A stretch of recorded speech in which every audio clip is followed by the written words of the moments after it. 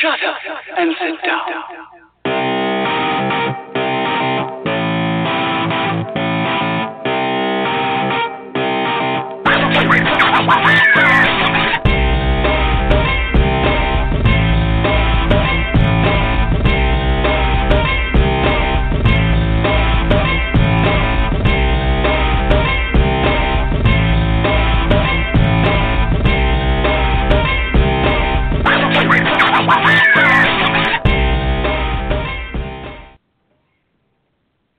Good evening, everybody. We are officially an hour and a half from the start of Rough Trade, and it kind of like I knew it was looming, but I just like lost track of it for a second. Isn't that a wow? Okay, so officially, hour and a half from now, Rough Trade will be open for July. Our Little Black Dress event will be in full swing. Um, and that'll be fun. I'm doing Harry Potter. Julie's doing MCU. Lady Holder is doing King Arthur, and her art is mad good. Did you see her art? Wow, it's awesome. There's a whole bunch of entries for King Arthur. Yeah, that's what I said. I said King Arthur, didn't I? There's a whole bunch of there's a huge list of stories for Rough Trade this year, and there's lots of different fandoms. MCU is prominent, which is not a surprise. Like 20, because we just like, came out of like 20%.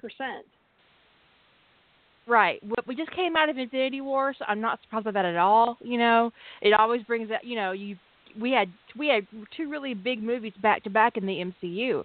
We had Black Panther, and then we had Infinity War, and then there was Thor Ragnarok before that. So that's turned up a lot of action or a lot of activity in the fandom. So it's not a surprise that MCU is in the house this time around. But I'm doing Harry Potter. I'm gonna get it out of my system. it's my bane and my it's the challenge of cramming all that Harry Potter fic into 20K, and I have done it. Often do it. So it's a personal challenge for me. Yeah. So, anyways, hour and a half from now, you guys can start writing. I'm looking forward to everybody's posts. Commenters, you are welcome. Don't be an asshole. And let's get going. Please. So, please don't be an asshole. Please don't be an asshole. I can't promise I won't be a super asshole back. No, I promise you, actually, I will be a super asshole back. Anyways, we're ready to get started. Julie, Bilbo Baggins travels in time.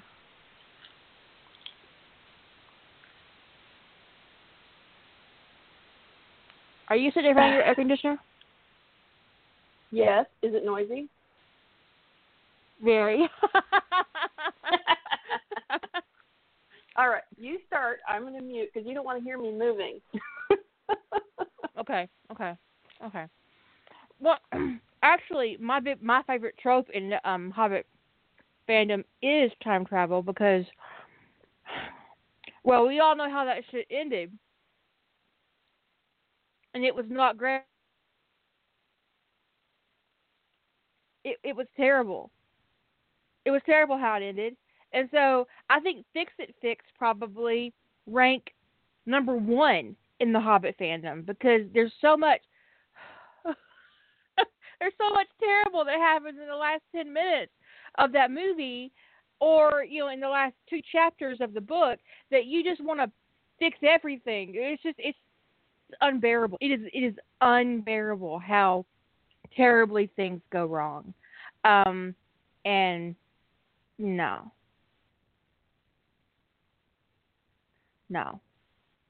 But one of the things I find really interesting is most often or not, poor Bilbo gets sit down right at the beginning of the quest. So you have to go through all that shit again. You know what? If it was my choice, I'd want to get dropped down in Lake Town. have to chase my ass across Middle Earth again. But that's just me. I mean, unless you're changing something major in the early part of the quest, there's just not any reason to rehash it. Although, honestly, if I was going to move him somewhere in the middle of the quest, because I have 2 time travel fics in progress, and both of them started at the beginning. Well, one, Trinity, they got dropped in different time periods. Well, and the other one, no, but that's not a time travel either. Oh, true. It's dimensional travel. And the other not one, quite the same thing. And the other one is Spiritborn, and I put them in the past 5 years before the quest so they could learn how to use their gifts. But I started Small Magic after the Trolls. And I have another story in progress where they meet their Hobbit burglar in the Trollshaw instead of in the Shire. That's a fun place to meet him. It was a her. Her. Quite like they were not expecting what they got. Barbara, you got the issue. Click on the gear and click the button that says clear previous style, and that should fix you up. But yeah, so time travel stories always start, in the Shire. But I guess the point is you want to make Bilbo more prepared for the journey to get his relationship with Thorin off on the right foot. That could actually be funny because we could make that kind of somewhat humorous. I would do big time skips where, like, Thorin's got this little bag that he takes with him, and it miraculously has everything they need. Sort of like, oh, I think we need this or that or, whatever. And they just kind of like are always perplexed why, however they get into a difficult circumstance, somehow Bilbo has what they need. And I would skip rope? between the scenes. I got rope. Yeah. Oh, well, here's rope. Oh, I have spices for that. Oh, I have extra matches. It just he's got the bag. The I have bag. Oh, I have that. Or I've got ponchos, rain ponchos. Oh, I've got And I would skip between the I have scenes where, and then show the increasing befuddlement about how he just seems to have everything, and maybe have it like built into his person, right? Like, well, the reason why he needs doilies or handkerchiefs is because when he unthreads them, they are super strong Hobbit-made, fishing line. And they're like really perplexed that everything about a Hobbit is so useful, and his buttons are used for whatever. Oh, well, I have to have my buttons. That's very important. Let me show you what my buttons do. It's like, what do your pants do? Well, those are just trousers, sir. What's the matter with you? Don't you wear trousers? They cover up my butt. What do your trousers do? Only a courting hobbit goes around the Shire bare-assed.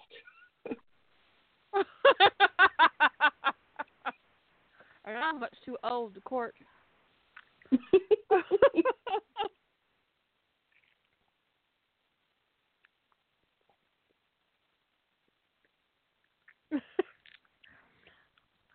Part is if they look in the bag, it's empty.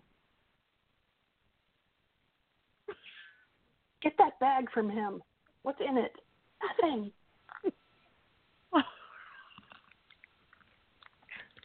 And then Bilbo can go, really? I traded with some elves for it, and they said the only people who would not be able to use this bag would be their mortal enemies. How odd.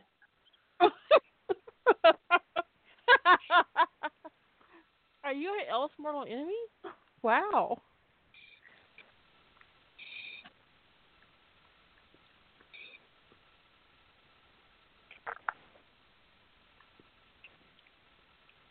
But yeah, they always put Bilbo back at the beginning. And sometimes it's like right of the day of. So he has no more time to prepare than he did the first time. But I think if you're going to start him before the quest, you need to start him before the quest. Like, give him a year.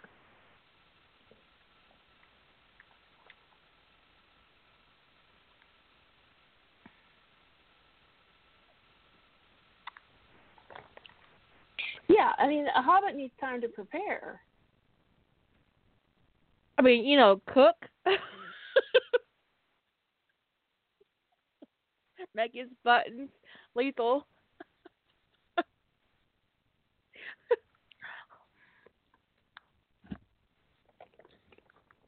Lay in some supplies, order some tents, or whatever, But to set him down, like, immediately before the quest begins, like the day of that they arrive, is crazy because what's the point? If you're going to do that, you can put him down in any other part of the quest. Yeah, if you're not going to give him a chance to really change the unpleasant aspects of the quest,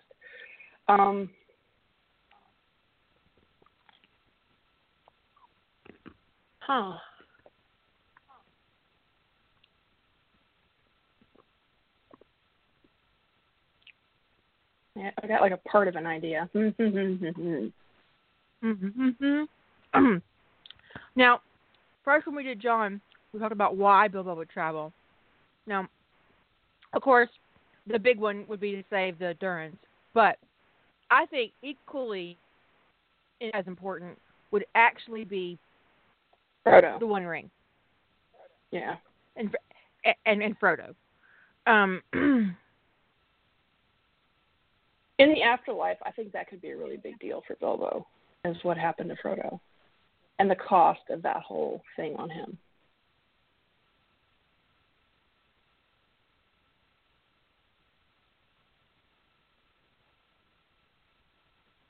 Because Bilbo had the ring while it was sleeping, and it slept for decades. And any time during those decades, he could have taken that ring to Mordor. It was asleep. Yeah. The ring wraiths weren't looking for it. Sauron didn't know that it was in play.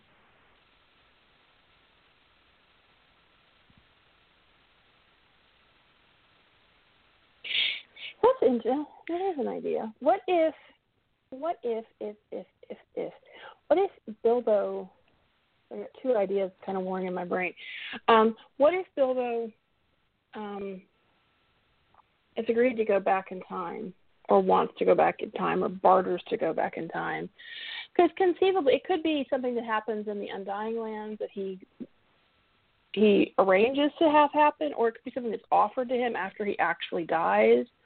I've never been quite real clear on the Undying Lands and were the Valar actually there or not. But anyway, however you choose to interpret that, but he could, not wanting to have the temptation of going too far back and meeting himself, because the thing is, it was clear in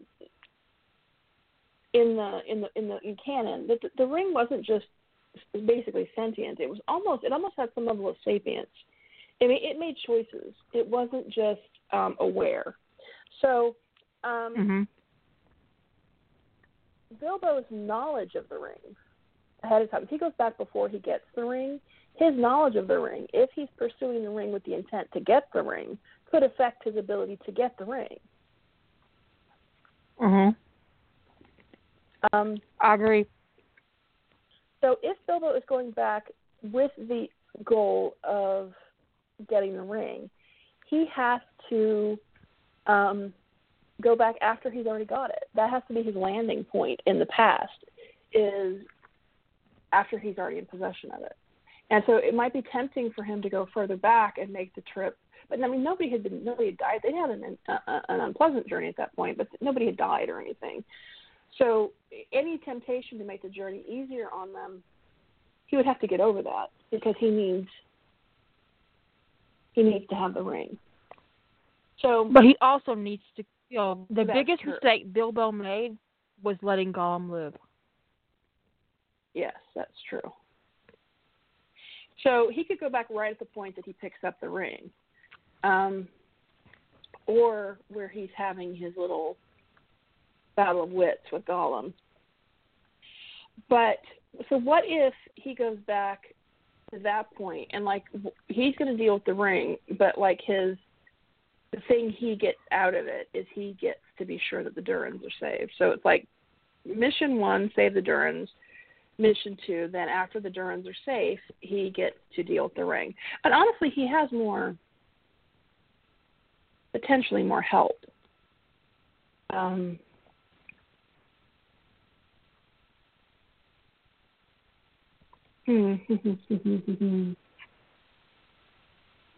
of my favorite stories in the Hobbit fandom is actually the one where Bilbo finds the ring and the dwarves figure out what it is. And instead of going to the Lonely Mountain, they take their asses off to Mordor. I haven't read this story. To destroy the ring. Someone needs to find the link to the story because I need to read it. They get separated at one point, and Bilbo finds an elf ship that flies. And so they end up on the ship. And then after they get the ring destroyed, they fly their butts back to Erebor, and the dragon is gone. The dragon dies in Mordor. For some reason, he ends up in Mordor, and I'm not sure why. I forget why. I need to read it again. And so the dragon is dead. They go to the mountain, and then Bilbo uses the ship to migrate all the dwarves from the Blue Mountains. Nice. And Claire already Bilbo. has it. It's a great story. There's a lot that happens in it that I didn't say, obviously, because it's 131,000 words, and it is complete, and it's called That Wasn't Part of the Plan by Mad Fairy. Highly recommended. But it isn't a time travel. It's just a canon divergence, which in its way becomes a fix-it because all the Durins live.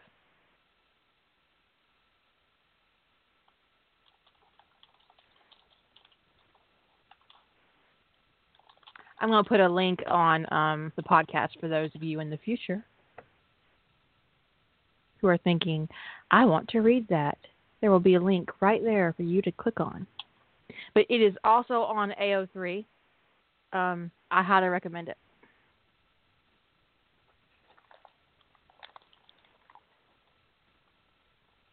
Mute.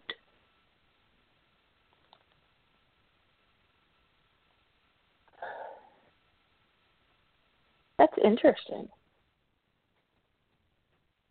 But so if It's very good, back, but it's like go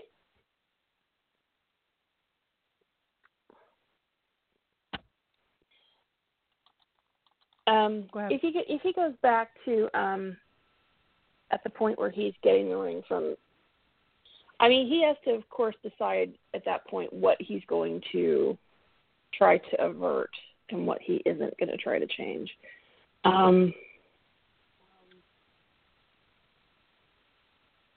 Could he go back with some knowledge of what's causing Thorin's gold sickness?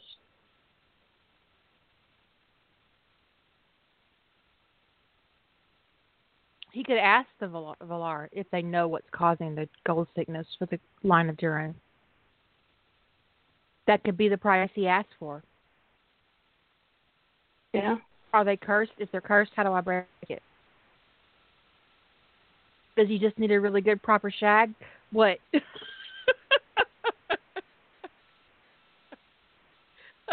What does this dwarf need not to go crazy?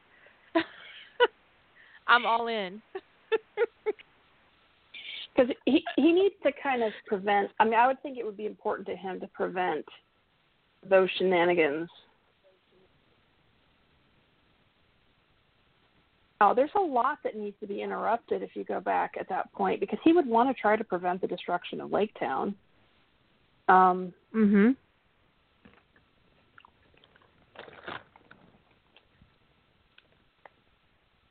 Which means he would need to get Bard on board. Huh. Because they need the arrow that Bard has, right? I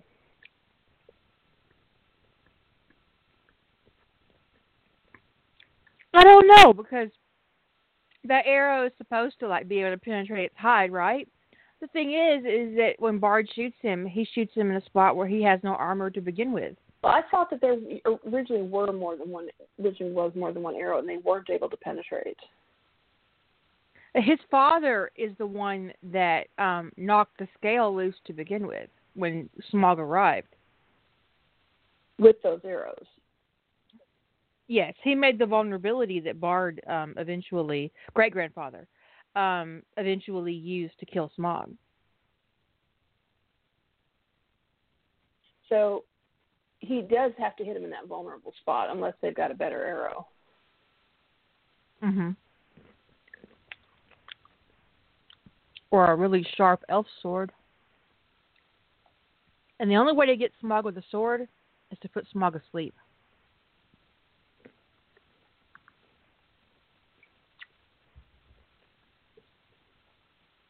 And that could be knowledge he travels with.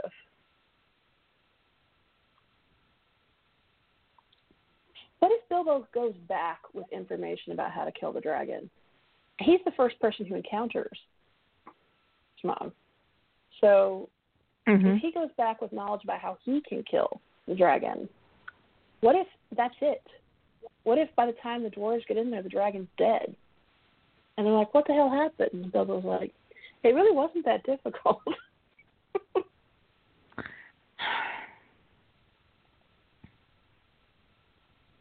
I just threw everything I had on me at it, and something I had on me killed him. I threw my bag in his mouth. It killed him. I don't understand. And this would not be the same bag. This would not be the elf bag. But just let's say Bilbo's got something on him that maybe he's been told exactly where to find in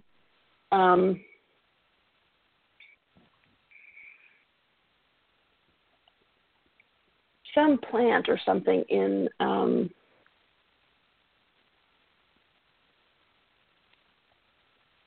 oh my gosh, what is the name of that forest? Where Thranduil and Legolas. Why am I blanking on names? Pull the map of Middle Earth.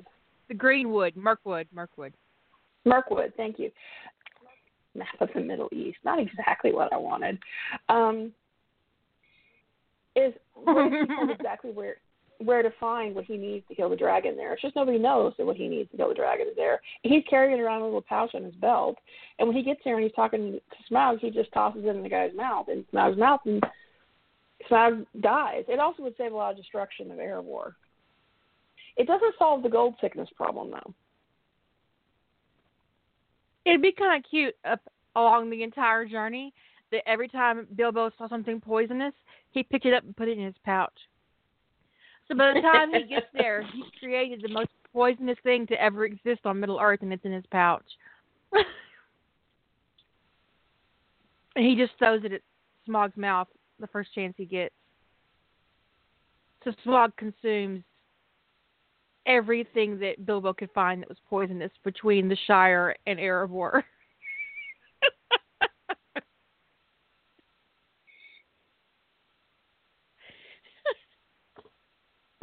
Which reminds me of that really funny Harry Potter fic where Harry sends Voldemort a bottle of wine full of basilisk venom and every other poison that he could possibly find. And Voldemort drinks it. It's crack, obviously. Obviously. I was like, why would he do that? Obviously. It was a thing. They were in a trademark war. A trademark war? Yeah.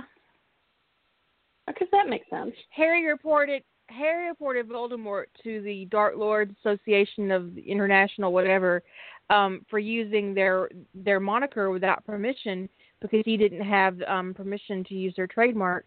And so they're investigating him, and then Voldemort reported Harry to the Hero Association, and they kept trying to recruit him. It's hilarious crack, but I don't normally read crack. So I have to be in this very special mood to read crack.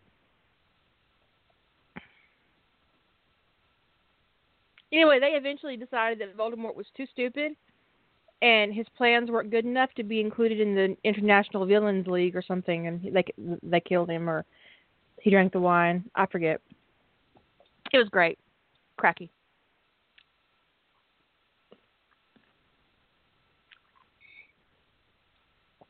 That's a good thought, Meg.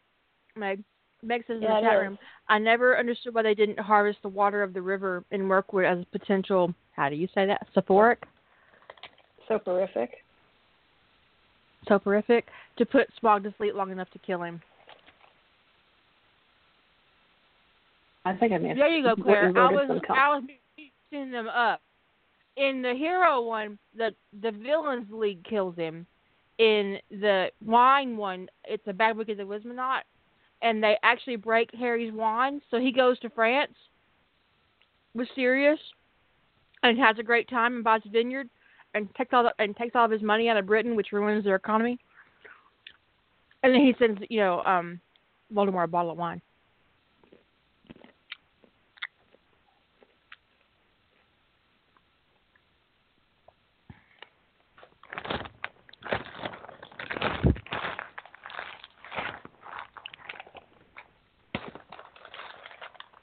Every once in a while, I'll get in the mood to read Kraken. If I don't have time to read Make-A-Wish, then I have to make adjustments. Yeah, because that's crack commitment. Make-A-Wish is commitment. Yeah, that's commitment right there. Make-A-Wish is huge, but highly recommended as well. When it comes to, like I said, I think it's really important where you sit him down and what his plan is. Yeah, and what he's trying to do. You can make assumptions that the ring can't get away from Gollum in time to protect itself from Bilbo's, arrival. Well, true, but the odds. Oh, it could also be said that the ring dropped out of Gollum's pocket because Bilbo was close, and he needed a new source, and it needed a new source of food. Yeah. I mean, it depends upon what you ascribe as, because the odds of Bilbo finding the ring again deliberately in the Goblin Caves, I think, is slim. I mean, he found it by accident, and recreating that accident would be difficult because once he's got awareness of the situation, making sure he falls at exactly the right time from the exact right spot so he lands in the exact right place to not bash his skull in is a difficult proposition. So, unless he intended to find it later. Which is why in Spiritborn, I had her go in through the spot where... In through the exit? They don't get captured. Yeah. Because there was no way you could guarantee that.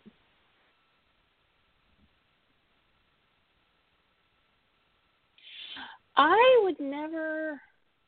any kind of potion that is strong enough to make Thorin forget about gold... it either break the curse or not, because if it's something so strong it would make him forget about gold, it's affecting his will. So that's behavior modification, and that's iffy. Yeah. So it's a case of like, if I want something that you could do something where there's something stronger than the curse, like they tell him, like, if he is mated to his one, which let's say it's Bilbo, because I would. The curse, there will be more, that bond is more powerful than the curse. And if I were to use that device, then they would need to not be caught in Mirkwood, because they would need that time to get to know each other and be cementing their bond, rather than languishing in prison. So,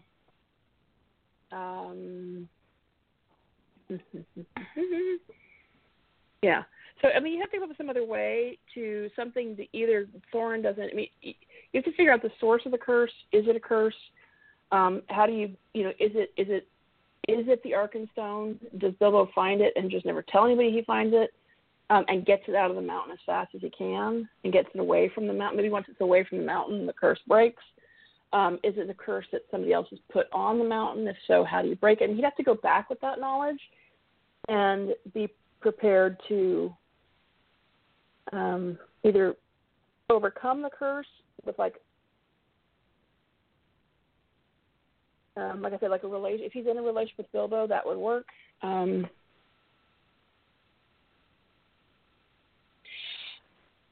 It's my headcanon that if Bilbo was, I think, if just Bilbo being alluring was enough to break the curse, that it wouldn't have happened. Because I think they were soulmates. I mean, to me, that's my read on canon is they were soulmates. So that could be flash goggles, but anyway. And so if Bilbo himself, unbonded to Thorin, unmated to Thorin, was enough to overcome that curse, then things wouldn't have gone the way they did. I think that Martin Freeman totally believed that they were soulmates because I've watched that scene more than I ever wanted to, and he put his heart in it. Yeah, he did. And Bilbo mourned like he lost the love of his life the rest of his life.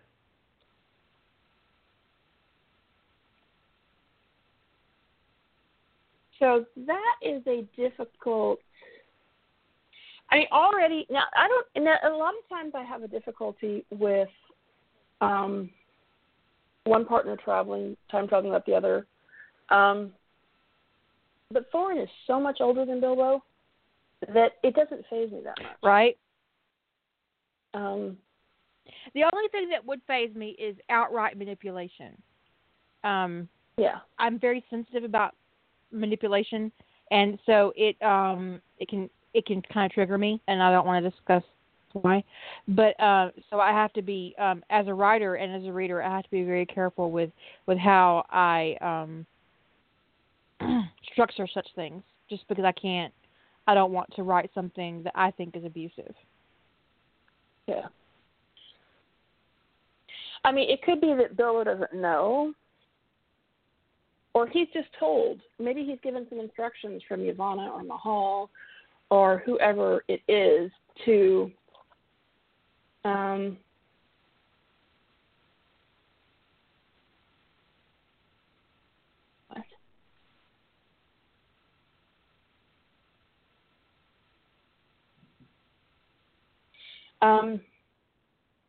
I was trying to decipher something.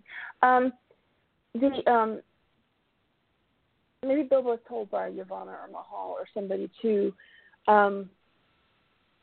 take these steps to ensure that you're not captured or that you're released, and then the time that you need to spend kind of, make camp somewhere, I don't know, and spend time, just wait for Durin's Day, don't do anything. And maybe they know that given the time together, time and proximity at that point in the journey, that Bilbo and Thorin will come together. But Bilbo doesn't know that. So take away Bilbo having pre-knowledge of that, because all Bilbo knows is that Thorin died, and Bilbo grieved for the rest of his life, and then his nephews, was tainted beyond belief by having to carry the ring. And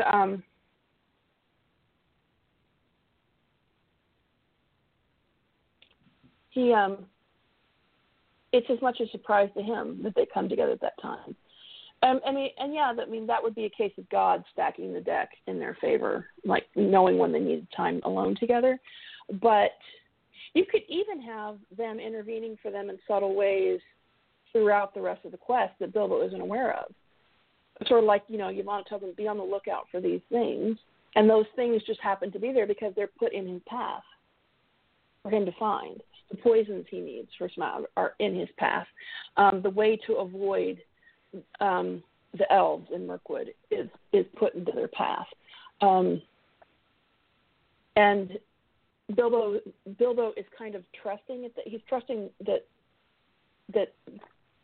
Yavanna is going to do right by him, which he has no reason not to. We're sending him back in time. They don't want him to fail.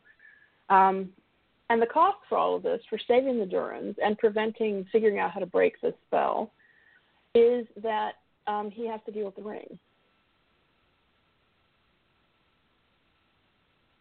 But if they don't wind up sitting in those dungeons, somebody at one point did a calculation of how long they would have been in Thranduil's dungeons, and it was a long time. Yeah, What was it's something a like the significant amount estimation? of time. Wasn't the estimation something like a couple of months?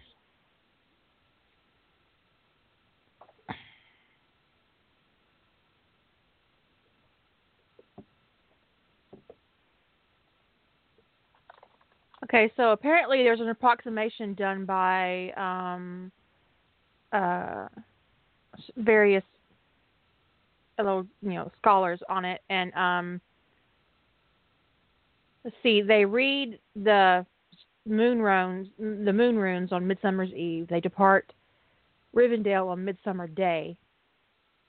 They escape from Goblin Town on a Thursday sometime after that. Next day was born, then travel to Mirkwood's entrance about a week after that. They wander through Mirkwood about a month until they are captured by elves. They escape in the barrels and arrive in Lake Town on Bilbo's birthday, September 22nd. So they wander for a month in Mirkwood before they're captured. And how long did they say they were in the dungeon? It says they escape in the barrels and arrive in Lake Town on Bilbo's birthday, which is September 22nd. But that's one source.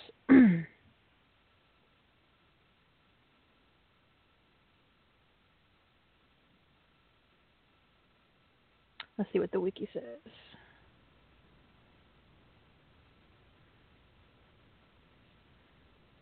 Okay, this seems to be a movie thing. It's not canon, so that's not going to work. Are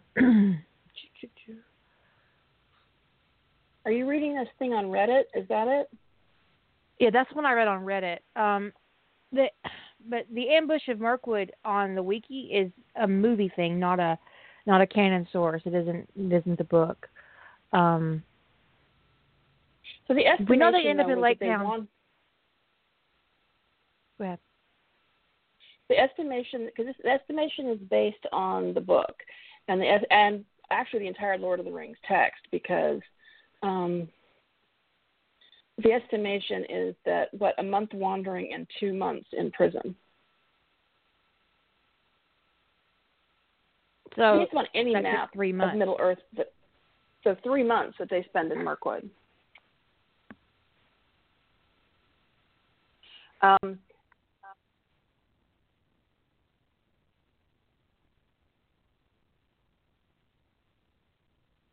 Are you there? Yeah, no, I'm just trying to follow the chat. Okay. So Bilbo was gone for 2 years.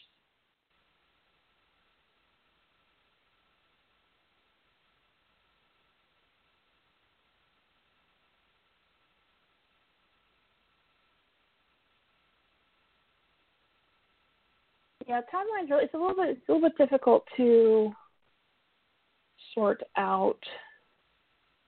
And that's what I do what I want. It's a little bit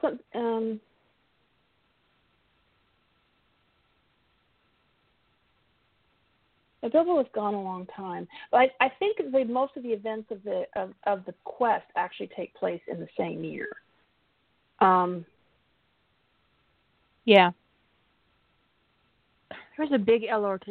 I have a huge timeline. Give me a second.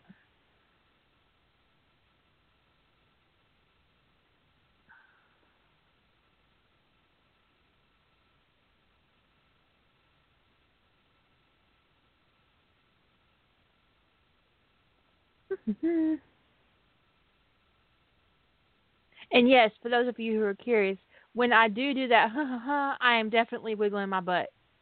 Okay.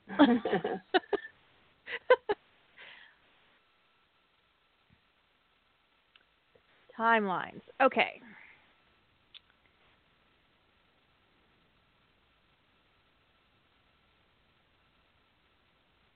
No, the Fellowship of the Rings is not 5 years.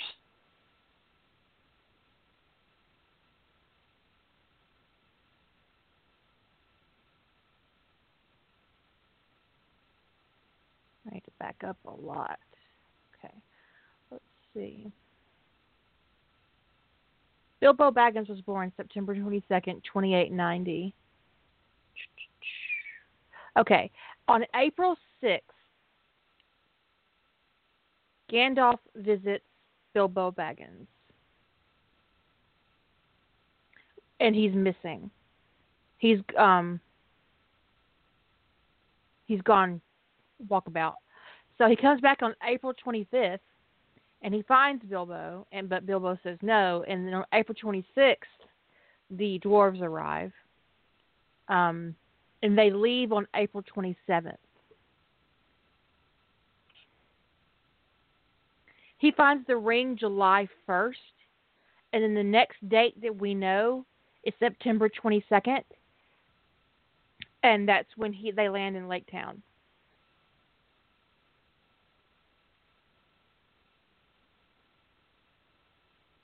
In the year 2941.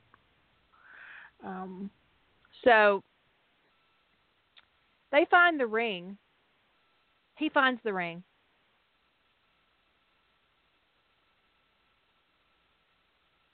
They get chased.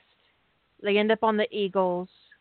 Well, first Thorin, loses his head and almost literally loses his head to the Defiler. Then they have the Eagles. Then they land on the Big Rock. Then they meet Bjorn, and they spend a week there. So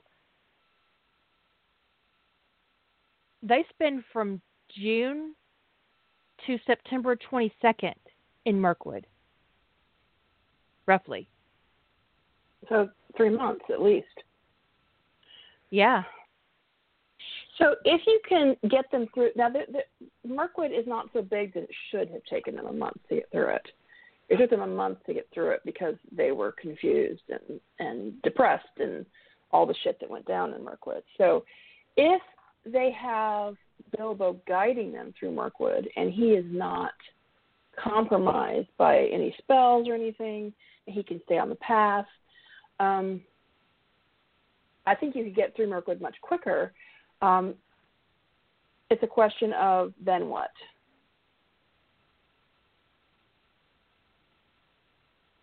So they have a hell of a long time before Durin's Day, because they land in Lake Town September 22nd. Durin's Day, okay, Smaug attacks Lake Town October 1st.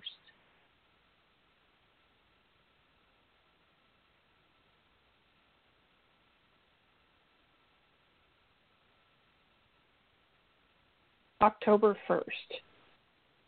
Okay. And then 10 days later is the Battle of the Five Armies.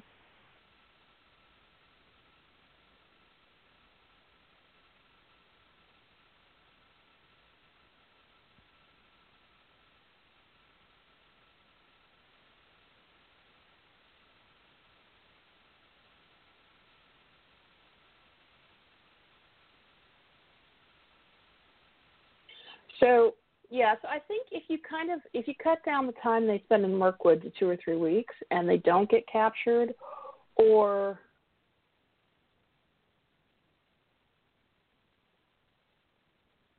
I don't know why they didn't go around Mirkwood. yeah, that was that. Well, based upon where the Eagles dumped them, they could have gone around, They could have gone around that forest in less than 3 months. Yeah. It starts to feel like that, Gandalf had an agenda, Well, of course he had an agenda. Well, you know what I mean. Boy, the zoom in on this map is super. Oh my God, I've just never seen anything so sensitive. Okay. Are you on the LRT project? Yes. I love that map. It's awesome, but it is very sensitive. Okay, so the Eagles dumped them on from where the Eagles dumped them. They would have had to. It was logical that they would take the Old Forest Road through Mirkwood, right, which wound up not being a good idea. They could have gone down to the river and grabbed a boat.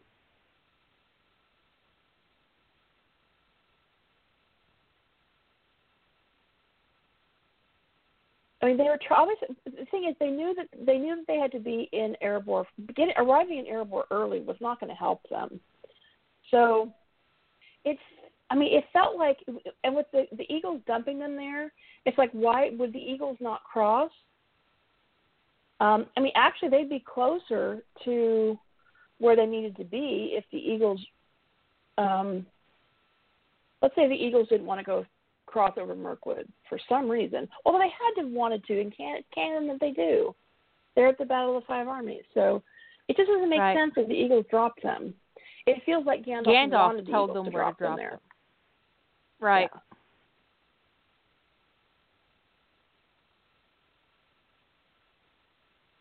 Because when they get to the Karak, they're basically 450 miles from Erebor.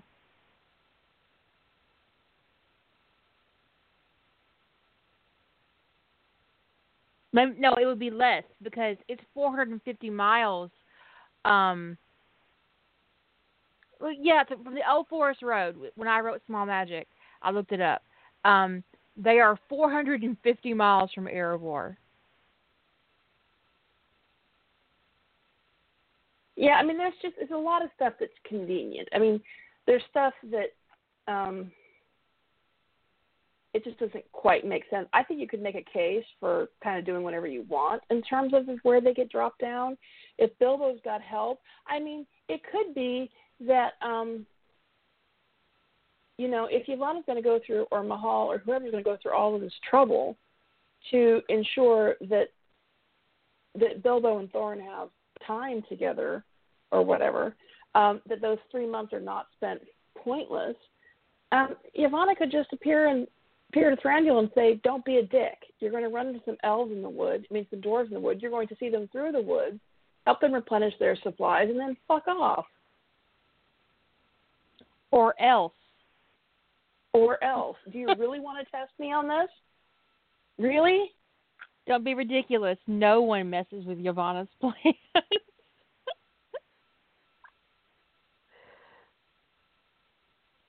Now, if you want to eat next year.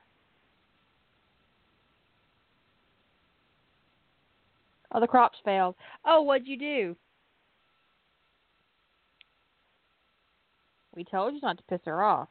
You had to go on and do whatever the hell you wanted to. Now look at us. We don't have any food. We don't have any wine. Wine being the important part.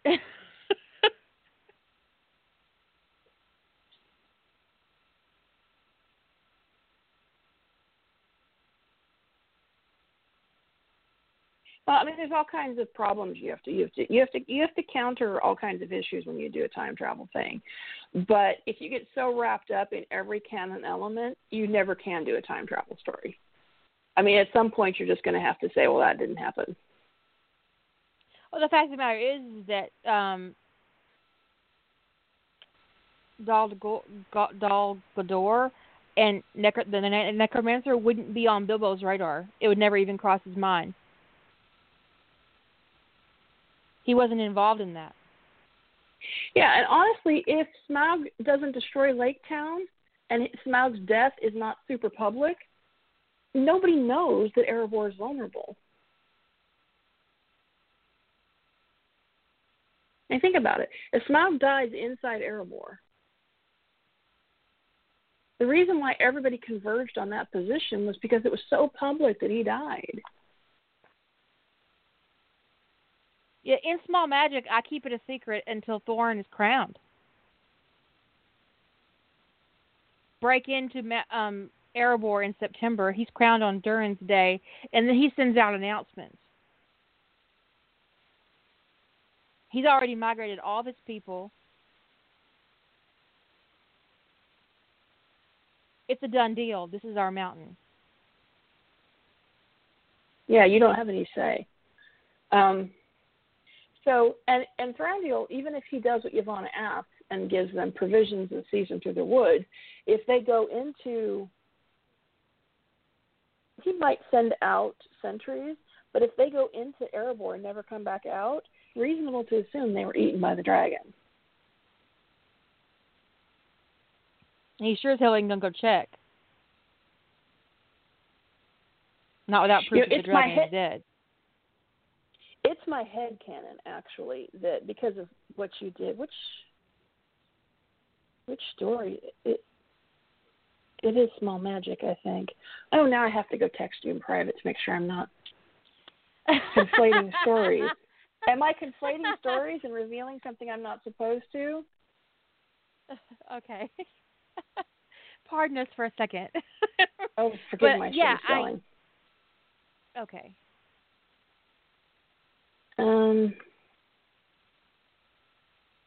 Why can't I think of his name?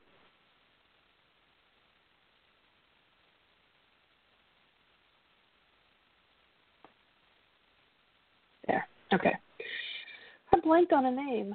Yes, it is. That is in Small Magic. Yes. Okay, well, that's my headcanon. Okay. And it has been revealed on EAD, so you can talk about it.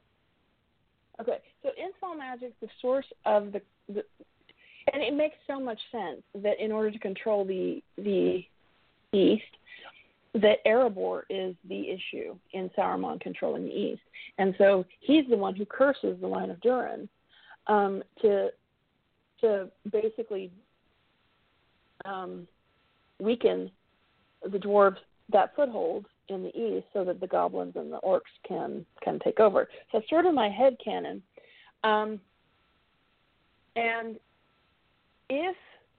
And that was anchored in the Arkenstone, right? Mhm. The curse.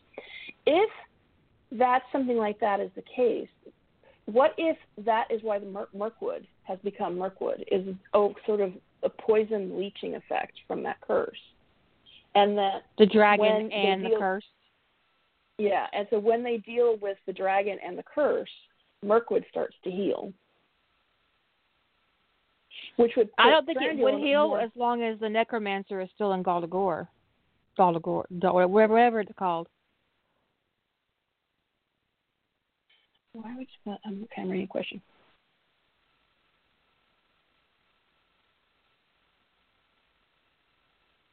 Broad indication that Gandalf what?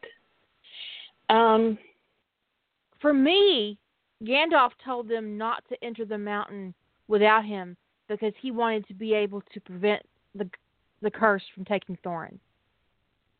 But he got there too late because he was injured in the fight with the necromancer.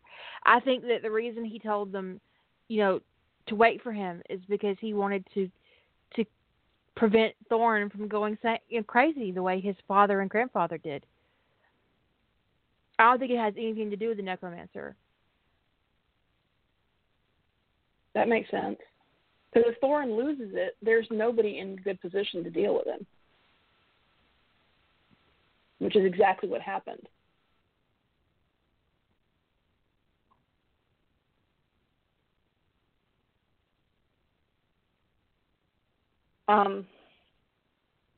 But regardless, based upon when they split up, if I recall, and my recollection is a little bit fuzzy here, based upon when they split up, Thorin,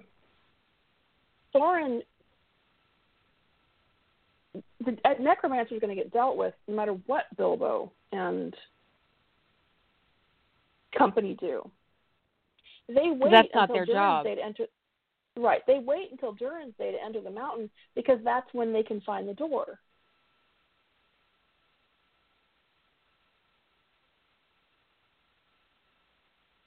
I agree with you, but it doesn't. The point is that in terms of what we're plotting, nothing that goes on with the necromancer matters because Gandalf didn't get there for any of that stuff in canon in time to protect Thorin from the gold sickness. He didn't get there in canon. The only thing Gandalf got there in time to do was to prevent Thorin from killing Bilbo. Yeah. So and if Bilbo Gandalf plays his cards right, that won't happen anyway. Right. So he's trying to prevent all that. But anything, because of when they split up, anything that Bilbo and Thorin get up to in terms of killing the dragon, the curse, whatever, any of that has nothing to do with Gandalf or the necromancer. What is my ripple point? I don't understand your question.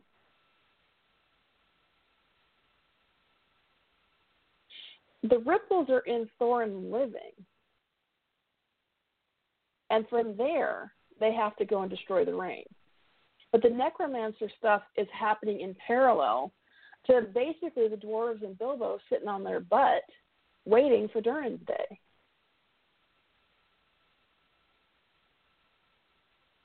In canon, they don't even know that fight is going on. So Right. in their actions or inactions in a canon divergence in time travel has no impact on those events because they were never involved in them to begin with. So there is no ripple as far as the necromancer is concerned. And they specifically would not want to interfere with that because they don't want the necromancer actually out stomping around. Bilbo wouldn't while he's off dealing with the ring. So assuming Bilbo came back in time knowing about the necromancer stuff, it would be impressed on him not to interfere with what Gandalf was up to, and that he needs to be very careful and to go nowhere near the necromancer. Right, and that he needs to be very careful not to let anything change until Gandalf had parted company with them. Because Gandalf needs to go do his part. So once you've established that, then you can make all the changes you want. And the ripple effect, in terms of from Gandalf's perspective, until Gandalf returns to Erebor.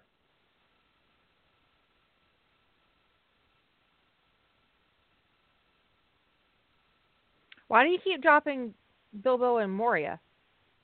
I can't say the other words. That's why I'm saying Moria. Yeah, I don't know what. Are you plotting parallel to us? See, yeah, she's doing. Okay.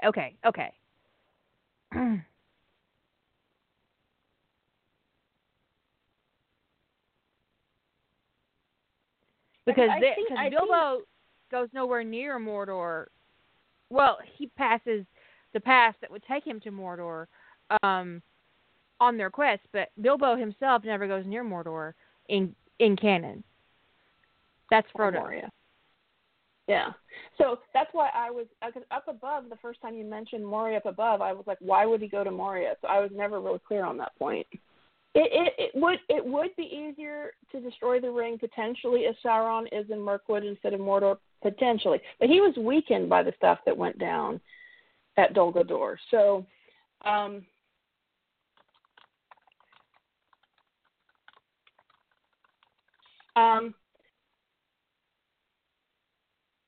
so he was weakened by what was going on there. But it's not likely that Bilbo passing by him with the ring on the way to Mordor would escape his notice. Well, because you need to keep in mind that the One Ring is in fact a Horcrux. That isn't something that I put in Small Magic as a whim. Literally, the One Ring has a piece of Sauron's soul in it. And that's why it was indestructible. Or, honestly, that's probably why Horcruxes are indestructible. Because the One Ring came first.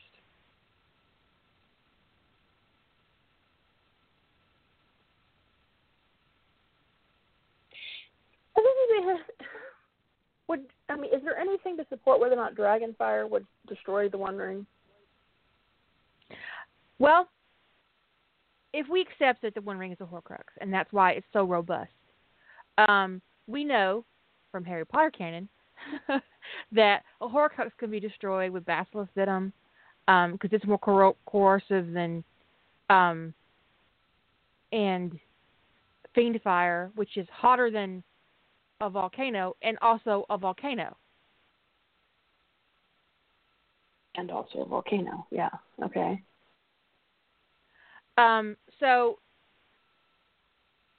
if the fire of a dragon is as hot as a volcano, fire of a dragon is as hot as Fiendfire, it would seem to me. Now, I have actually read a story where Bilbo throws the ring at Smaug, and Smaug swallows it, and it ends up in his fire, and it kills him. And it kills the ring, too. It wasn't a finished story, but I read a little snippet of something, and I don't know where I read it, but it was funny. It was great. And Gandalf comes to the mountains and says, Bilbo Baggins, what did you do? Because all the ring bearers are going to know. And I threw it at Smaug, and then shit happened.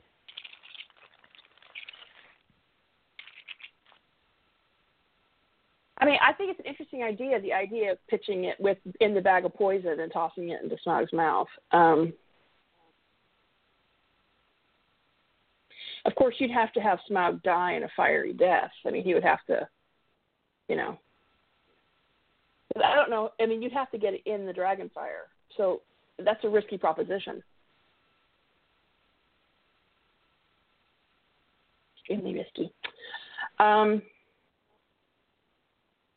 But I don't honestly think that Dragonfire is enough, personally. I don't think molten metal is enough. A volcano is an entirely different matter. To be Mordor, I think it just has to be a volcano, and Mordor happens to be the closest volcano they got. True. Unless deep down in Erebor there's a pool of lava that no one knows about. I mean, what if that's it? What if the whole it has to be destroyed in Mount Doom is just a superstition because it was forged in Mount Doom. So they just kind of assumed. And that was what that's Sauron's propaganda.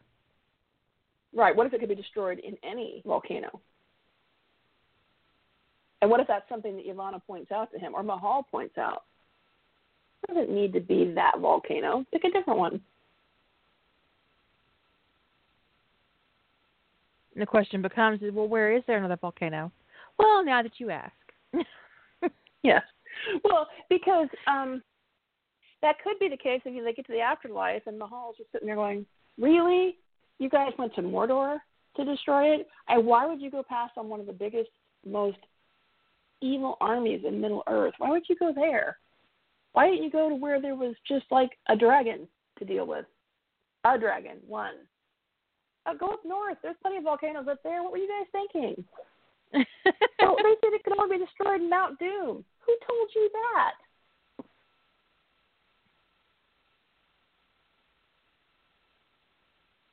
Well, if we, I don't worry too much about the book saying such and such is or isn't possible because, That's the point of fan fiction.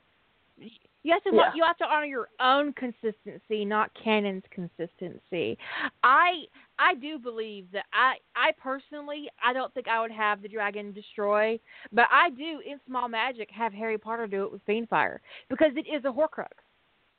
And since I've merged the two canons, and it is canon that Fiendfire will destroy a Horcrux, it would be legitimately ridiculous for Harry to try to take the ring of Mordor. But Hermione would be like, well, why can't you just set this bitch on fire? Well, do you just want to go off and invade a Dark Lord's kingdom? If that's what you want, let me know. And baby will be in the shower with your grandmother talking about you.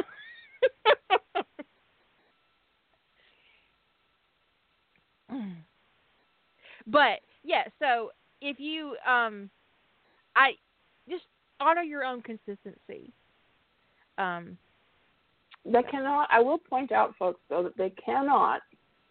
Assuming that I agree with the idea. We pointed out that lava in Khazad Dûm or in Mount Erebor shouldn't be any different than that in Mount Doom, but you can't dispose of it in a mountain with lava that you care about the mountain surviving because it destroys Mount Doom. It does. So you wouldn't just want to trot it down. Unless you got an assurance from Mahal that if you drop it in this pool of lava, that it isn't going to blow up the Lonely Mountain. But Thorin might not let that go.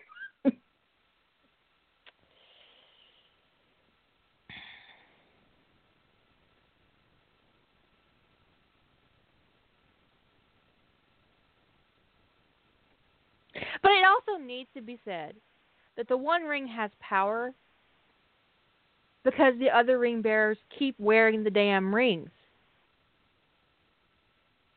Literally, the one ring only rules the other rings. It doesn't rule anything else. It is galling. Like, bitch, take off the ring.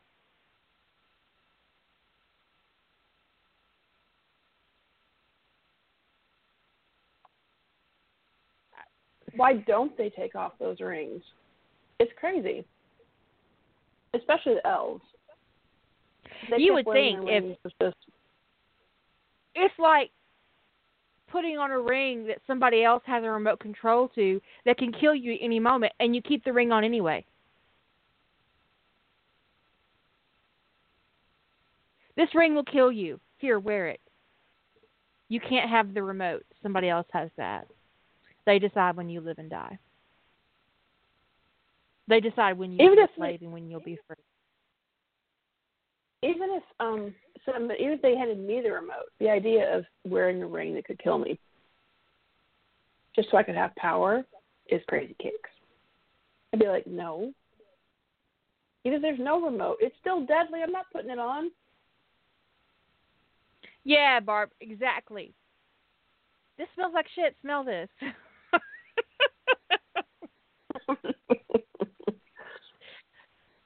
Taste this. It tastes terrible.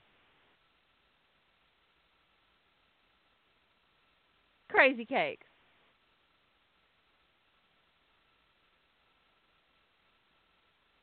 They aren't tainted, right? But actually Sauron made all the rings. He made all the rings, and then he made one ring to rule them all.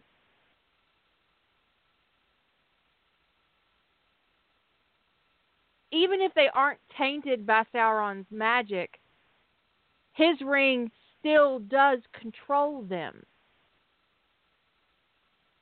It can still control the ring.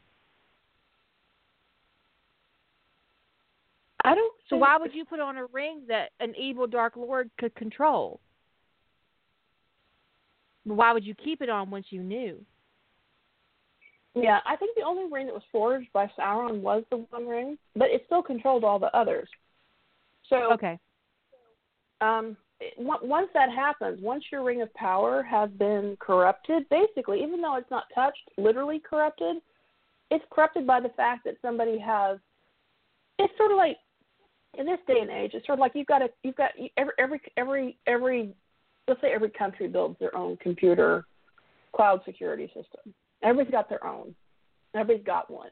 And then someone creates one that can control them all.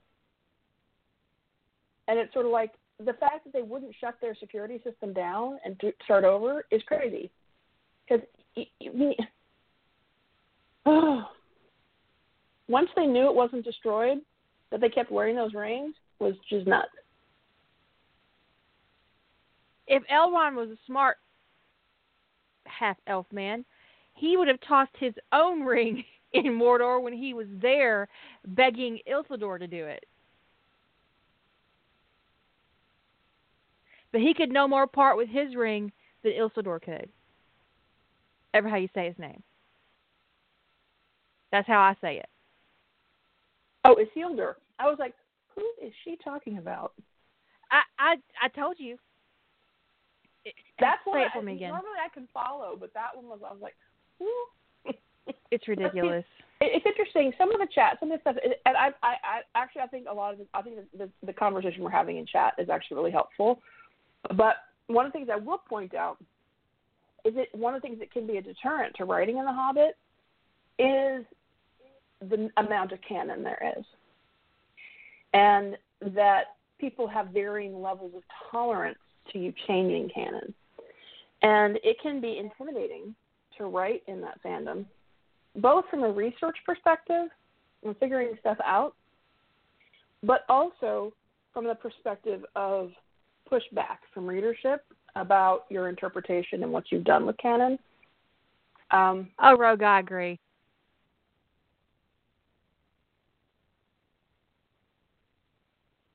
think that Elrond should have just shoved his ass into if he wouldn't part with Yeah, the he ring, shouldn't have. just shove him in. Yeah, letting him go was just crazy. But, you know, to some degree, you're never going to figure out. There are people who this is their thing. This is what they do with all their free time, is Lord of the Rings canon and interpretation of it. And not just Lord of the Rings and The Hobbit, all the supplemental work. The S1, the how you say it? I think it's pronounced Silmarillion, but I don't know. I could have that wrong. I've actually never heard it. And how do you say his name again? How do you say his name? Isildur? Something like that. Isildur. I think it's Isildur, but I don't know. Isildur. I should watch that. I should watch that on YouTube.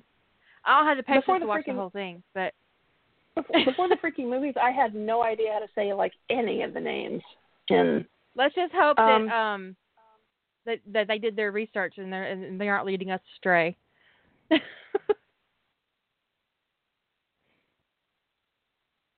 But, you know, if you want to write in The Hobbit, there's nothing wrong. I will just say this straight up, folks. There's nothing wrong with putting it that you're writing in the movieverse, or Lord of the Rings that you're writing in the movieverse, or that you're disregarding all the supplemental works.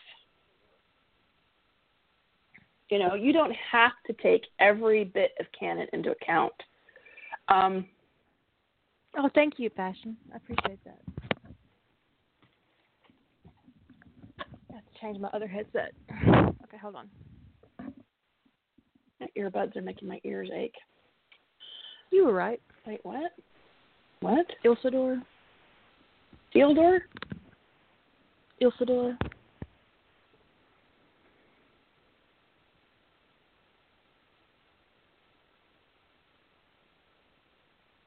Yeah, he should have pushed his ass in.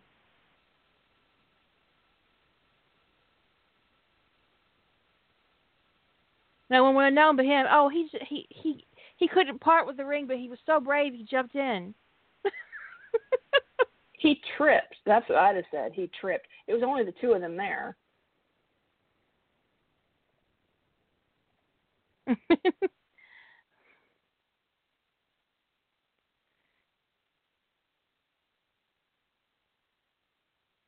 No one would have thought Elrond took care of that problem.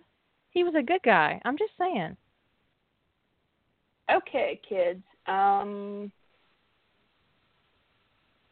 lost my tabs again. I have so many tabs open.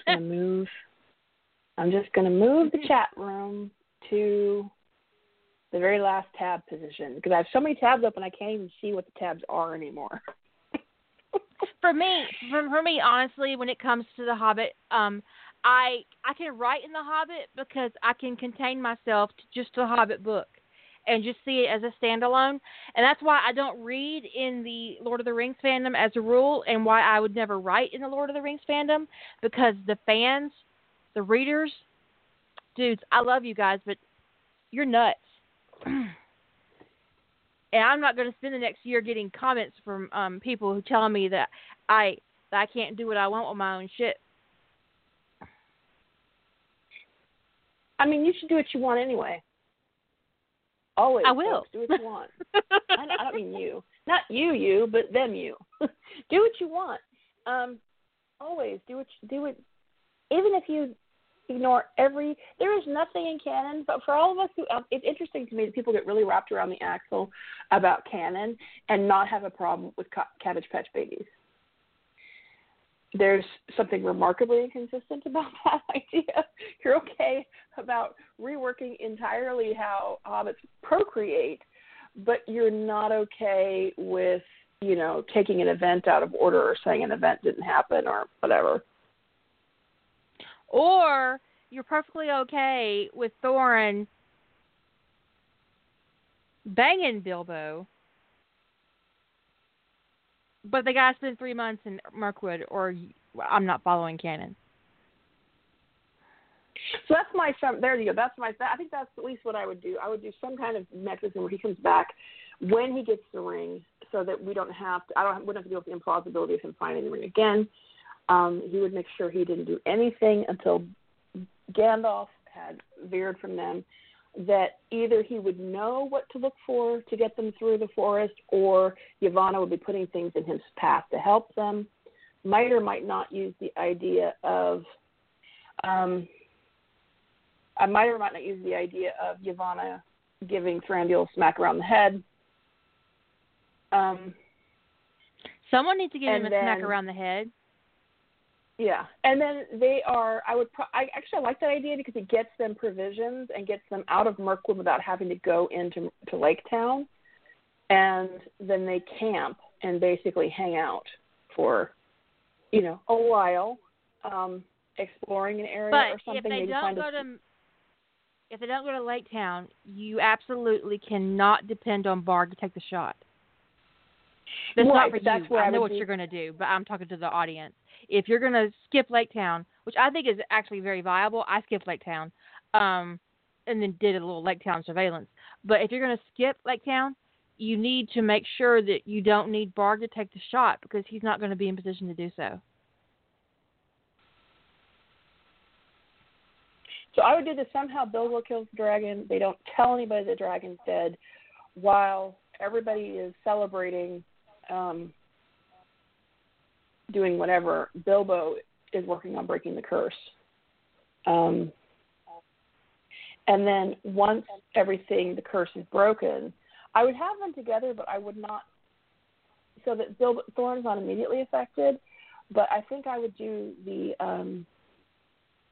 Bilbo is going to, long term, the curse is still an issue. It just isn't going to hit him as fast if they're in a relationship. So Bilbo has to still break the curse. So once the curse is broken, I think he would come clean to Thorin about him living that few months, being through that journey more than once, and what he'd come back to interrupt, but that the cost of saving everybody, including all the people who died during the battle, is that they have to deal with the One Ring. Doesn't mean they have to. So what are you going to do about have to go to the Orc army?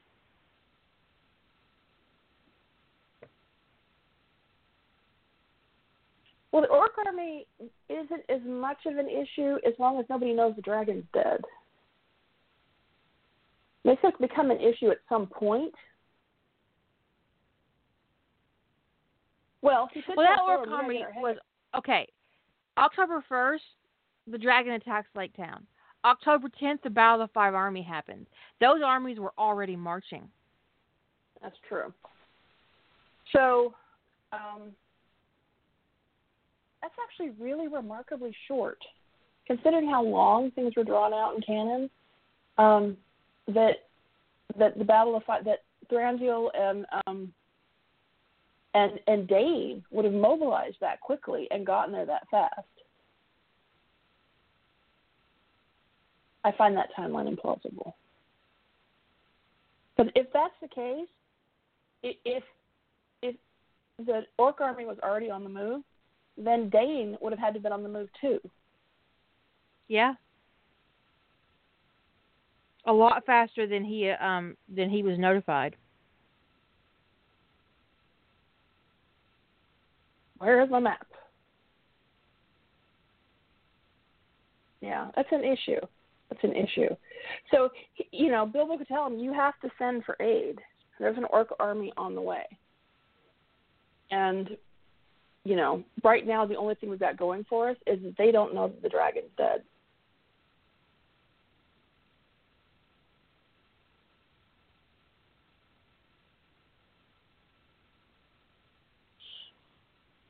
Okay.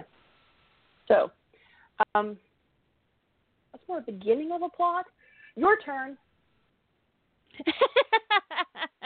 I have so many works in progress for The Hobbit. It's kind of ridiculous. But I do favor making Bilbo a girl just because the whole thing's a sausage fest and it drives me crazy. And yes, I did use that term, and I blame Azure.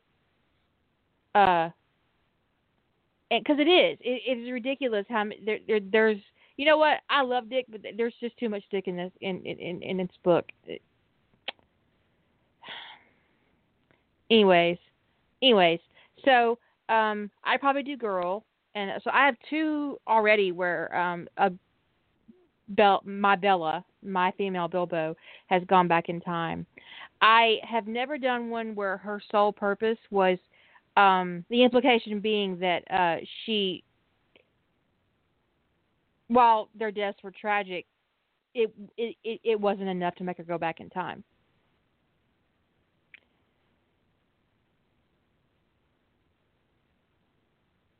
So that's a curious thing. That's something to think about. Yeah, maybe she doesn't even like Thorin. He's kind of an asshole the whole trip.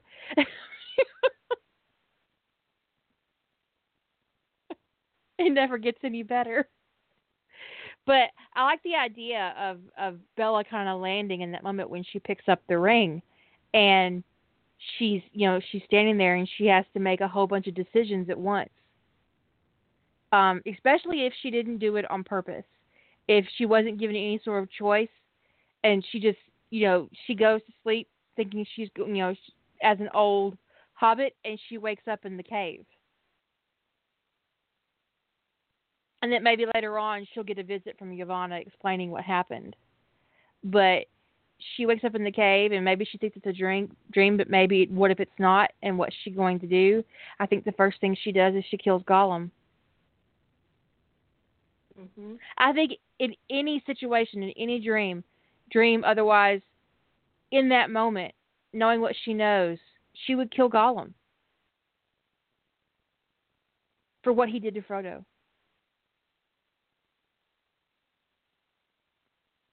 Just having that ring in her hand would be enraging, knowing what that ring does to Frodo and what Gollum ended up doing to Frodo, and his ultimate betrayal. I think that she would kill Gollum, and then she's going to have to get out of the cave, and now she's got these dwarves to deal with, Dwaro to deal with, and so Bilbo comes out of the cave, and he's wearing the ring, and he's invisible. I think that Bella might do the same thing, and instead of revealing herself, she doesn't, and she starts off towards Mordor by herself. But you have to ask yourself: the Dwarves were willing to leave a male hobbit behind, considering how they treat females in their own culture. Would they have left Bella behind? And she's invisible, but she could still be leaving tracks.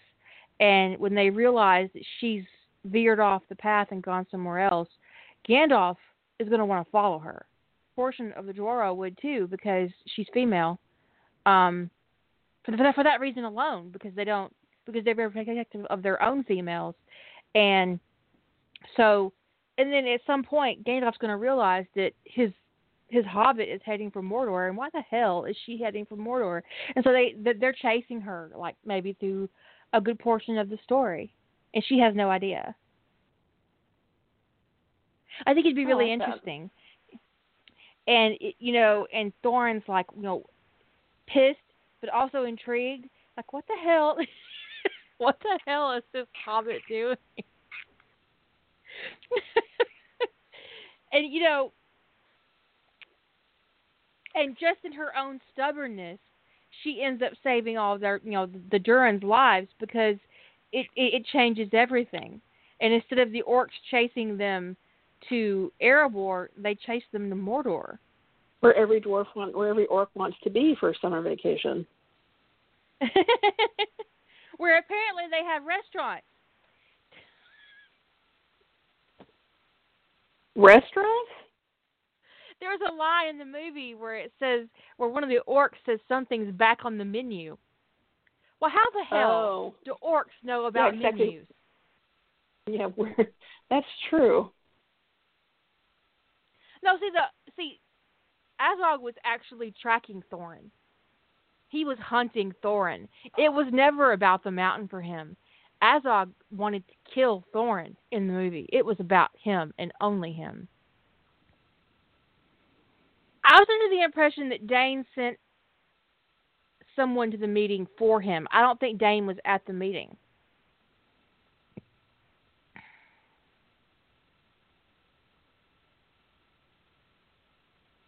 I made him at the meeting in one of mine. Looks like something's back on the menu. Well,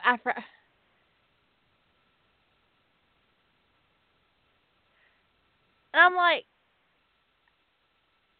where are the orc restaurants?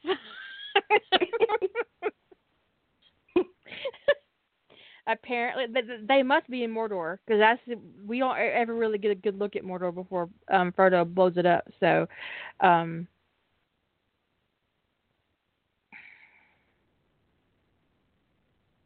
meat's back on the menu. Yeah. Okay, here's an example. Here's an example of Lord of the Rings canon fanatics being utter nutters. Okay, there's a Reddit question. When the orcs in Lord of the Rings say meat is back on the menu, how do they even know what a menu is? Do they all dine at Olive Garden in the book and learn what a menu is? And their edit is, people are taking this question so seriously. The first answer is English is not the common language of Middle Earth. Westron is. The books present themselves as translations of Westron to English. The names of some places are translated as a result. For example, the Westron name for Bag End is Laban Neg. One possible explanation of the orcs' use of the word menu is that the original idiom spoken by the orc couldn't be translated literally. The meat is back on the menu is the closest in meaning anglicized version of the phrase. As if there's a real Lord of the Rings. This is a real thing. Right. There's a real Lord of the Rings written out there in Westron, and someone just translated it, and the closest word they could get to whatever that was menu. That's fucking hilarious. We love you, though. We love you guys. You're especially helpful when we have questions. I really needed to know at one point how long it would take somebody on a pony to get to Erebor, and I appreciate the nerd bomber who invested their life in figuring that out for me. I love you. You're great. You're fantastic. You're nuts, but you're fantastic. Oh, that is so much better. Oh. Ow. But yeah, so I like the idea of her not having that. It's just really all about getting rid of that fucking ring. And so, like, she throws the ring in Mordor and trots out, in the volcano, and then she trots out, and they're all like, "What the fuck have you been doing? We've been following you for weeks." Months, years, whatever, Thorin's like, "We're going to tie you to us so you can't wander off again. This is ridiculous." What are you doing? But I do like the idea of, like, that, she's probably not going to go to Mordor because that, and then, like, at one point, like, Yvonne would be like, "Where are you going?" "I have to destroy the ring. I'm going to Mordor." "Oh, no, honey. You don't have to go to Mordor to do that." "Well, that's great. You could have told me before I tiptoed through Moria."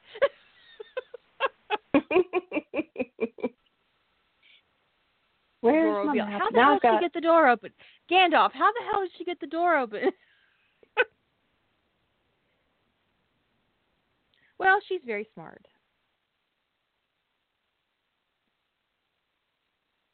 And you're not very clever. Speak, friend. It's not exactly rocket science.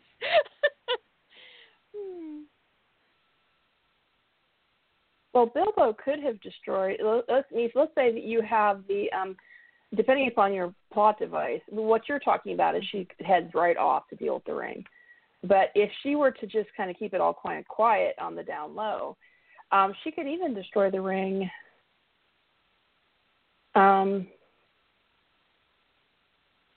More on the Shire side of Middle Earth, towards the western side, but maybe north. Because ice does not mean lack of volcano.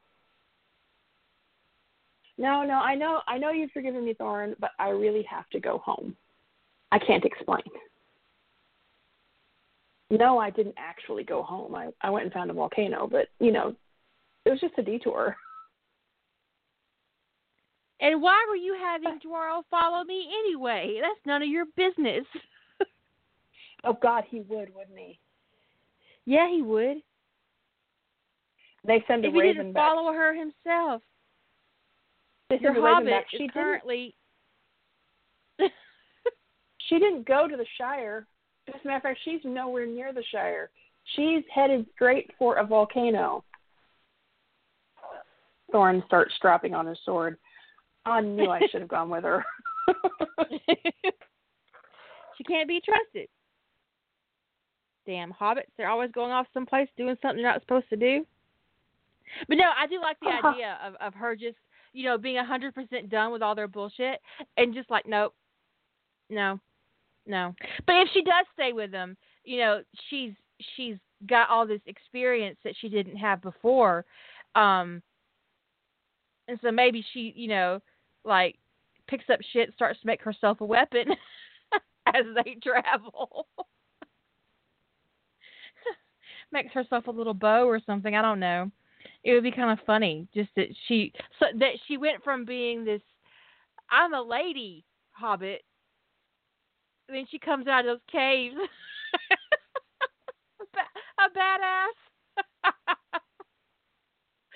Or if you do the interrupt further along in their journey and she's been struggling with staying the whole way and like she's abruptly better and they're like, I don't understand what happened between yesterday and today. Well, I got to fly on an eagle. Didn't you know that improves swordcraft for everybody? Aren't you better? Hobbits have known this.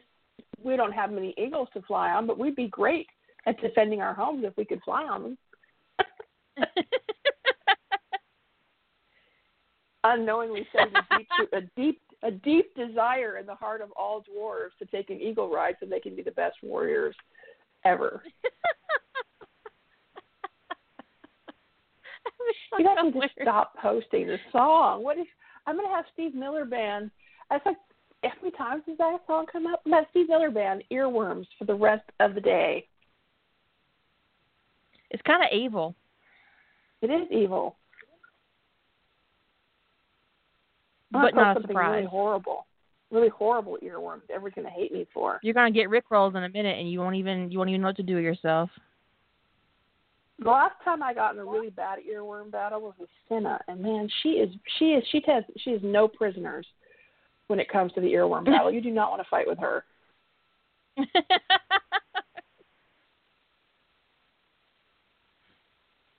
But yeah, I like the idea of Bella being back in time, whether either by her own choice or by that's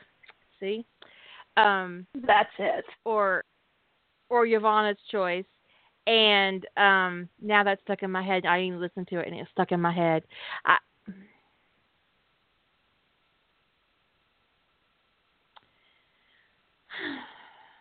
I send you the corner, but I think you like the corner. Anyways, but whether she sent back of her own free will or not, that she just like immediate, that's war. Shots have been fired.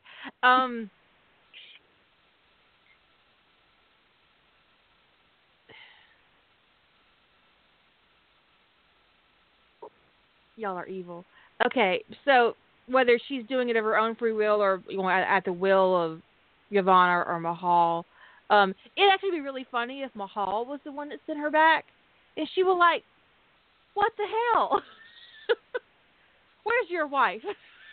Why are you doing this to me? Wasn't I tortured enough by Dwaro? Are you fucking serious?"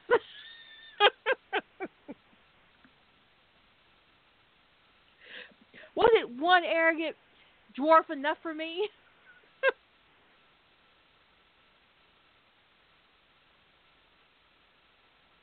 Wouldn't that be hysterical if she gets in the afterlife and Mahal looks like a dwarf? And she gets to the afterlife and he's one of the first things she encounters and she's like, oh no, I'm not dealing with you. No. I'm not dealing with you. No. Nuh-uh. He's like, you don't have I have a choice.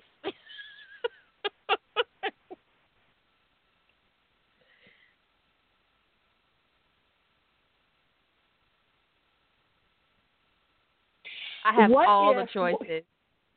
What if one of the first things she meets there is Durin, and Durin the Deathless, and he's sort of like, I was supposed to be your child, yours, and you were consigning me to being born of Dane's line. I'm not feeling the love. Go back. Fix your shit. That would break her heart. Because she never. It would because it's. That's so mean.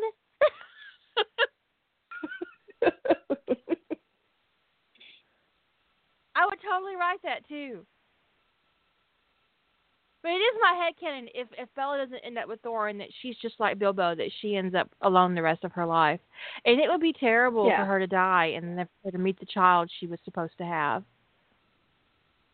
And I'd love him to be actually a child, not be an adult, Thorin, an adult Durin. The story that I have in progress is the Shield Maiden of Erebor, where Durin has been born and she saves him from other Dworo.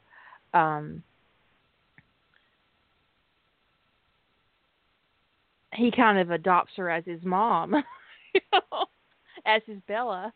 She's his Bella.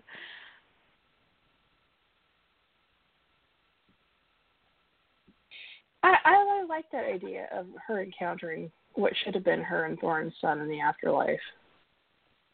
Sad, but I don't know. Very interesting. It'd be an excellent internal motivator.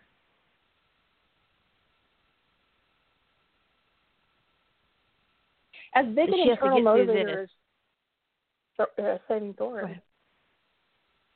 Yeah, it's as big an internal motivator as saving Thorin would be. They kind of go hand in hand, because in order to get that baby, she's going to have to take a ride on that dwarf, and that ain't going to happen if he dies.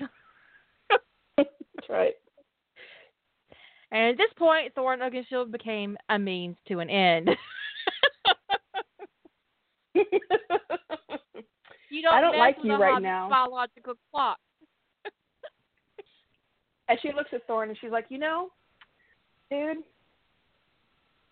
are times you really piss me off, but I have this memory that keeps me going. It keeps reminding why I put up with you.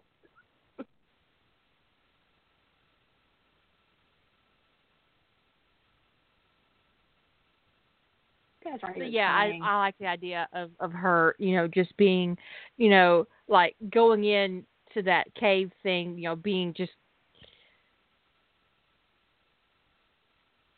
unprepared and then coming out a badass because she has all of her memories from the future, including, like maybe Dis trained her or Dees trained her. I always say Dis in my head, but it's Dees, right? I've always pronounced it Dees, but it may not even be pronounced that way. I don't know.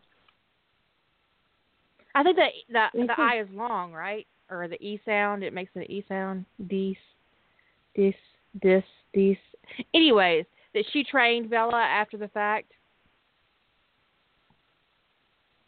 Or maybe she got training in the afterlife from Mahal before she got sent back. That would even be more fun.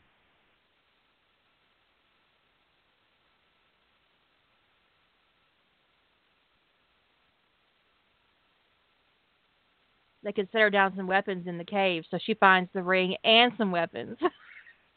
Just her size. It's a great cave. So what I'm reading on this one site says it should be pronounced like Dees. D-E-E-S. Dees. I pronounced it with a slightly different sound on the end, but it's a long E. It's a double E sound, like E. Dees. E. Dees. This one site says it's more of an EE sound, like the I in machine, as opposed to an I sound. Furthermore, he said the vowels with an acute accent mark were slightly elongated. Put all together, don't rush it. Basically, don't rush the pronunciation. Dees. We'll just assume that that's right. I mean, it's a little cracky principle, right? That she goes into the cave, a gentle hobbit, and comes out a badass. But it's hilarious too, like Yeah, because it's like, what's going on in that cave, and and then all of the dwarves want to run in there. Like, we need to spend more time in that cave. If it could do that for a hobbit, what could it do for us? For a hobbit lass, no less. What could it do for a full-grown dwarf warrior? And then they come out and they're like, I don't really feel all that different. You were already a badass. You don't need help.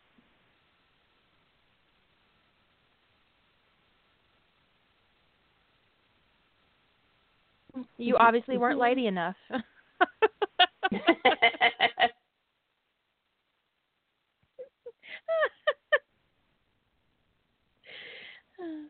Like, ever since I wrote Darkly Lowell, I have this thing about where in time travel that my characters should just do whatever the hell they want.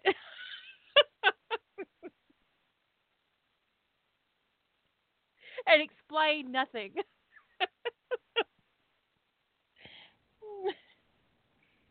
How do you know this? It is none of your business how I know that. I don't owe you any explanations.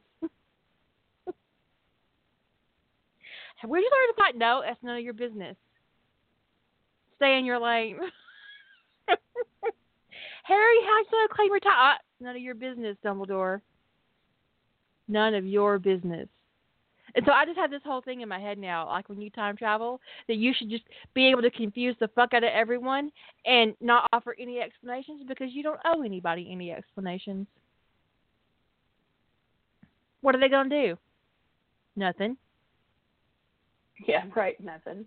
Exactly. Nothing's going to happen. What you going to do about it? Nothing. That's what I thought. Talk to the hand. That's right. It amused the shit out of me. It's like, it's very amusing. I plotted something recently that I can't discuss. It's very amusing. Just don't even apologize. Just do whatever the hell you want. I owe you no explanations. For those of you who are in other time periods, keep in mind that Australia is already had their full day of RT, so there will be posts coming fairly soon. They're not cheating. They're just a day ahead of us because of the time zone difference, okay? So keep that in mind. And don't send me any emails about people cheating. I opened up posting for a reason.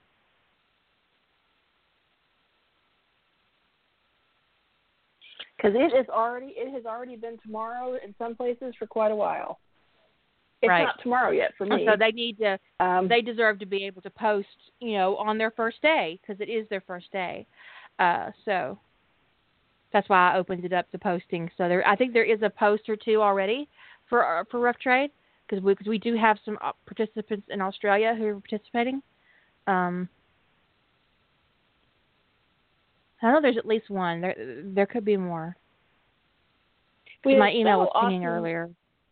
Yeah, there's several Aussie minions. I don't know. I know we've got at least one participant.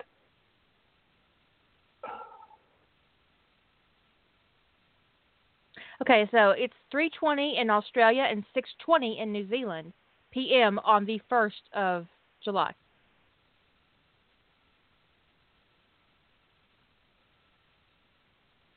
When I have an idea that really, really calls my name, Ellie, I will totally stay up and write it out or get it out what I need to get out so that I can sleep.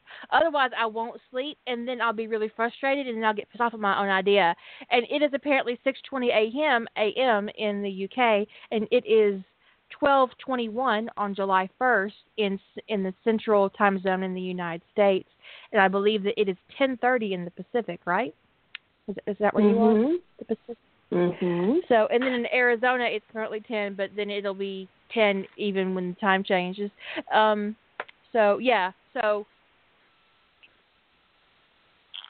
we're getting there. RT is officially open for me, but which means basically, as far as I'm concerned, it's open for everybody. Yeah, those of us to the west of Kira get to kind of start writing early, although the odds of me ever starting to write before midnight my time is slim, just because, I'm going to get off the phone here and there's like a shower to happen and snacks and, fold the laundry, and then I can start writing. But I usually do start right at midnight. It's like a ritual. I usually start, I think one rough trade and one rough trade only have I been just exhausted on the first day of rough trade and just conked out before I got a word written. I went to sleep before midnight. Here's my ritual. I do my project files, and then I do my outlines, and I put all that together. And then about 2 days before Rough Trade, I create my Word documents that I'm going to use, so that when I get ready, I just click on my file and I'm ready to go. It's sitting there waiting on me. I don't know why I do that. It's just a little weird thing to do. I do something similar, although it's not 2 days before. It's usually the day of. I start prepping that morning. It's partially for me just so it's not, like the temptation's not there to start writing a little bit. Documents aren't ready. I'm not going to open them up. But anyway, but I always start, except for that one time, to write something. Now, there have been a few times when I haven't posted the first day. That does happen. But not often. Usually I do post something on the first day. Not always right before I go to bed, because sometimes I am tired and it's like I get like 500 words written and then go pass out. But I find it's much easier for me to pick up after sleep, because I'm more of a nocturnal person. It's easier for me to pick up, at my less creative time of the day if the page isn't blank. Or if I'm mid-scene, So if I'm right in the middle of something, I start writing easier. Yeah, I agree. It gives you a good starting point to work from, and you don't have to. It can be almost automatic for me. Yeah, sometimes I will leave myself on purpose. Like when I post, and then after I post, I'll go and write 100 or 200 or 300 words to be sure I've got another place to pick up from, because it's a quirk of it for me is that I'm much more. Because I am a nocturnal, I'm much more, but also I don't have as much time to write at night as I do during the day. So it's an unfortunate confluence there. So, but facing the blank page in the morning when I'm not at my most energetic and most creative is killer. So I don't want that ever. So that's why I usually try to write something before I go to bed. But there have been times when I have been so eager to get back to it that I have rolled out of bed in the morning, and before I even start brush my teeth or have breakfast or anything, I am sitting there trying to finish what I was working on the night before. Yeah. Yeah. Yeah. I've been there too. But I actually started my Big Bang already as well, and I am 3K in, and I finished my prologue, which I told you guys last night that I did a prologue, and I really wasn't sure if I wanted to do a prologue, but then I had to do a prologue because I did a time skip, and it just felt unnatural not to have it in a prologue. But I'm really pleased with my characterization and everything so far. So, but my goal is to write 1,000 words in my Big Bang every day, and so I'm going to be doing this during Rough Trade as well. But so my word count for the month is my goal is basically 70K for the month. Nice. And this isn't something I recommend for you guys if you're doing that. Just be careful. Don't stress yourself out. And don't try to do something that somebody else is doing because you think it would be fun if in a challenge environment if you've never done it before, because you'll freak yourself out, or especially if you're not writing in the same fandom, you can totally fuck up your groove, Yeah. And you don't want to stress yourself out over your over your bang. So. Or even if you are writing in the same fandom, you can conflate your events, and all of a sudden you're putting stuff from your bang into your Rough Trade story, and if you don't have any practice with that, be careful with it. I have some reasons that I won't get into, but there's reasons why I actually cannot work on the bang in tandem. I did get mine plotted ahead of time, and worked out a couple of problems and started working on the beginning of it, but now I have to set it aside. So I'm hoping to kind of finish up. Well, I don't know how I drag out short stories all month, but I'm trying. I don't want to finish as quick as I did the last time we did a Little Black Dress, because I think I finished the whole challenge in 12 days. Yeah, I finished early too, and then I felt like I wasn't. I felt left out afterwards. Is that weird? So it was weird. It felt like I removed myself from the challenge. It was strange. So if I finish the first story quickly, I will take a break before the second story. so that I feel like I'm still more engaged in the challenge. And that break of a week or so, I'll work on the bang.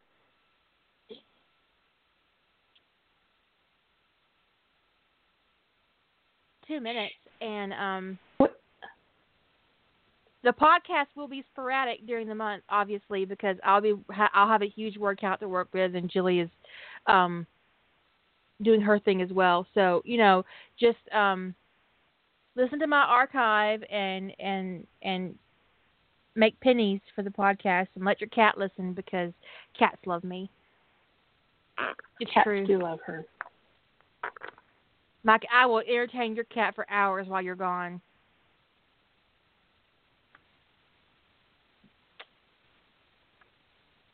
Just put it on, cue it up, and let it play.